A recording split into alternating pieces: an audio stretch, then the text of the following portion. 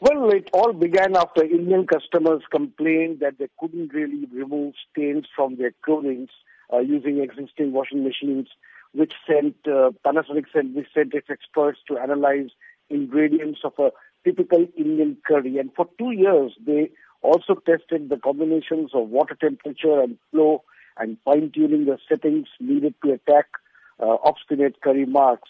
This new machine is called the Stain Master, and it has 5 cycles aimed at the Indian consumer. I mean, it includes daily sari, with Indian women wear, and collar and cuff. The machine also claims it can tackle very obstinate hair oil stains on clothing.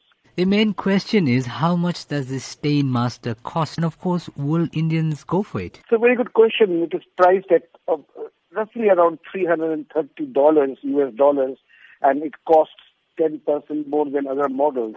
Panasonic says it has so far sold 5,000 Stain Masters, and it aims to sell around 30,000 units by March 2018.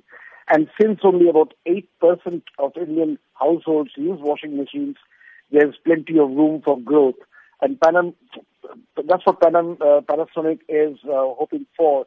This company entered the Indian market in 1990 and hopes that curry button will challenge its South Korean and rivals like LG Electronics and Samsung. It also plans similar machines for other Asian markets, but it is not very clear whether the Japanese company will launch similar features in Africa or in the markets in the West.